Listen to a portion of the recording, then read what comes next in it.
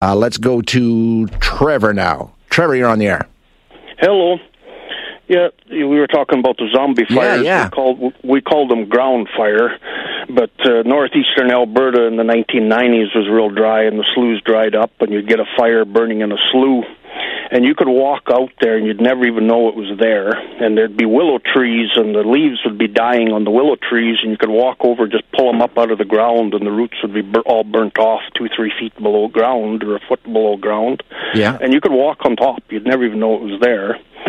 And water will not put it out. No. Like the only way, you got to use a track hoe or a big cat and plow all the way around it, completely circle it, and dig to the clay. You got to go right to the clay, and you just got to let that area burn out. How big was it? Like, how big of an area are we talking about? Well, whatever your sloughs are. We had one slough here 2 miles across. It burnt out 4 feet deep. That peat moss burnt all the way across. They couldn't get around it. They tried corralling it, and it would creep out one spot or another, and it burnt for 2-3 years during the 1990s, and Crazy. burnt that whole slough. And that ash is like a smoke ash, and it's real hard on the lungs. It's just a powder out there after it's all burnt out. Yeah, I had no idea that this happens, but apparently it's fairly common, and we have a lot of peat around here. And somebody sent a text saying, that big fire that happened out by Tomahawk in Parkland County a couple of weeks ago, that's full of peat out there, so that could be an issue for them. If it's dry, it'll keep burning, and you cannot fight it with water, because water, the oxygen in the water will just feed it. It'll just create a steam in the ground, and it'll just feed the fire. It'll just keep going. Yeah, crazy stuff. Oh, we did it here for years. My dad did it back in the 1930s during the Great Depression drought, and he talked about the only way is corral it. You have to corral it and dig let it up that area and stomp burn it out. Right? Yeah. Yeah. Unreal. Thanks, Trevor. Yeah, I mean, it's crazy stuff. I hadn't heard of these zombie fires before. I know that they talk about overwinter fires and things like that. I've heard that before, and there was a lot of discussion around the Fort McMurray wildfire back in the day about overwintering. And in the spring, they were out looking for hot spots to see if any of this had, managed to go underground and smolder over the winter months, only to come back. 780-496-0063, 403-974-8255. Taking your calls for the next 20 minutes. We have Patrick joining us now. Hi, Patrick. Hey, how you doing? Not bad. What's on your mind? So, just on a couple comments about the new school curriculum. So, over the years, the outcomes on the schools have been going down. Yes. And that's undebatable. The costs are going up on education and school costs. So we have a government that was elected with a majority. Yep. They propose a new curriculum, and for the teachers and the school boards to refuse it, the teachers and the school boards, they're funded and paid by the taxpayer. The taxpayers are the ones who elected the government, and so for them to refuse to implement it, it's just like an employee refusing to do work at work. What's the difference if a government implements a policy, a speed limit or something? Can I just say, no, I don't agree. I'm not going to follow that speed limit. They have no place in refusing to implement the policies of the government elected by the people. The teachers are paid by the taxpayer. They are our employees. And if they refuse, really, the school board, they should be fired. The teachers should be fired if they refuse. They're refusing work. They have no place in refusing to implement a elected government policy.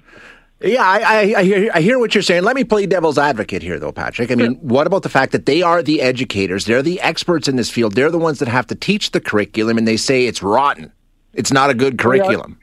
The results are falling. They are not the experts. They are there as hired by the taxpayer to implement what we say. They're not there to put in their 2 bits to their policies, their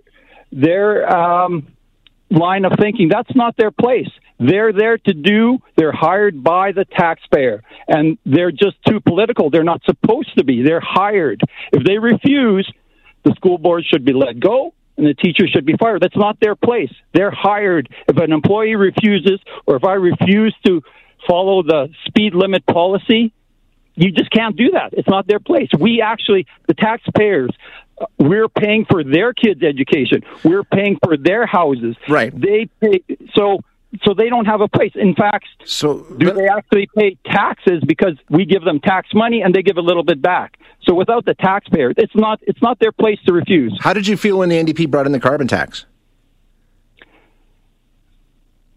I didn't agree, but I followed it, right? Right, but were you upset by it? And I changed the government to do it.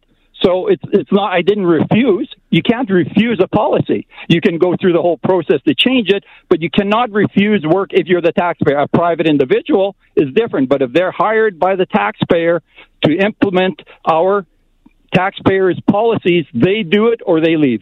Okay, got your point loud and clear, Patrick. I think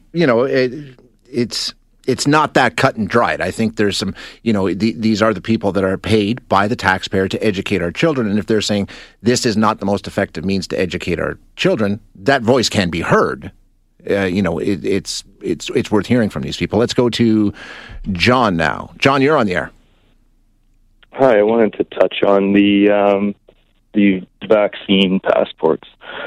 So one of the things that kind of concerns me about this is that in the context of a pandemic, where you have such loss of life and economic loss, there's justification for such a thing. But when you start to look at the fact that the vaccine companies haven't lifted their patents on these vaccines, even though there was production capacity globally, so they protected the patents, and we didn't produce as much vaccines globally as we could have. When I look into the future, I see that what we might see is vaccine companies lobbying governments to mandate annual vaccines for what ideally for them would be a global, the global population, which is essentially mandating profit for these large companies and for governments. So there's a big ethical problem there when it's not in the context of public pandemic. Safety. Gotcha. Yeah, I hear what you're saying. And I think you make a really good point in terms of the patents and things like that. I understand that these are businesses producing the vaccines. And I've said a lot of times, I think right back at the beginning of this whole situation, governments around the world should have united and come together and met with these people and said, we're going to work with you on this. It's not going to cost you. You're still going to make boatloads of money, but we're going to help implement some sort of a program, and we'll build facilities, whatever the case may be, to flood the globe with vaccines. I think that's something that the world community should have come together and done. That ship has sailed. We're too far behind. But yeah, I mean, there's all kinds of questions around ethics. We're every single day, a new one comes up. Let's go to Darren. Darren, you're on the air. Morning, Shay. How are you? Good. Good. I just wanted to bring up a point, and I haven't heard much about it, just a little bit, but I think it's a really critical thing that, once again, is kind of getting under the radar. I've called you before. You know I'm not a big fan of our clown prince in Ottawa, but this thing that he's doing or that Quebec is actually doing, where they're unilaterally deciding that they can change. Yeah. And he's not contesting it at all. No, you're right. We're going to have a guest on next week. We're working on that. We were discussing that today. We're going to get a guest on and just how, with what Quebec's doing in terms of changing of the, the Constitution and things like that, and how the rest of the country should be paying attention to that. And people aren't even looking at it. And he's said many times how he wants to change this country. Well, this will drastically change the country. And I have one other question, too. If it was Alberta or BC or even Ontario doing that, would he be saying, oh, no, they can't do that? Just the fact, he wants to protect his votes in Quebec. Sure. And this is going to take the Canadian, Meech Lake, throw it out the window. It was a complete waste of time. I don't know why people are just giving this guy a free pass to do whatever he wants with this country, because it's ridiculous. And he is changing the country. Make no mistake about it. And this is a really slippery slope. If Quebec is given the right to do it, what's to stop Alberta or BC or Newfoundland or saying, we're going to do this? No, I hear you. And it's something that we are going to talk about. As I said, we discussed that this morning and decided that, this is something that we need to get on the air. So you can look forward to a guest on that situation coming up next week. We're going to work on that. Let's go to Nicole now. Nicole, you're on the air. Hi, good morning. I'm just calling in regards to the curriculum. Yes. I'm a teacher and a parent, and I feel that if you read through the documents, that teachers' voices should be heard as experts. I look at my doctor, who's paid by the government, and I consider her the expert, not... You know what I mean? Like, I know exactly what you mean.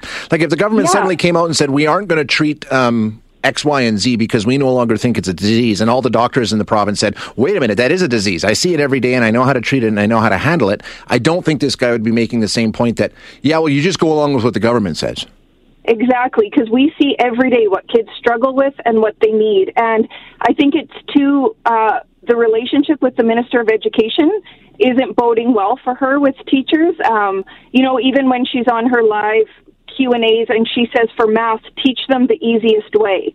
Well, that just shows a lack of understanding, because the easiest way is different with every kid. But anyways, that's just my vent. But okay, thanks, Nicole. Thanks. Sounds like somebody needs your attention there. The whole curriculum one is tough for me because I think there are obviously some issues with the curriculum. And we've had guests on the air pointing out where this curriculum doesn't necessarily meet the needs of Alberta students. But at the same time, I don't know if we're getting a completely 100% objective look at the state of things. I think it has become hyper-politicized. And there is a lot of people who hate it more than they might hate it if it was an NDP government that put it forward. So I think there are issues, and those need to be explored and examined and dealt with. But I think there's a lot of partisan discussion around it as well that is really influencing the situation.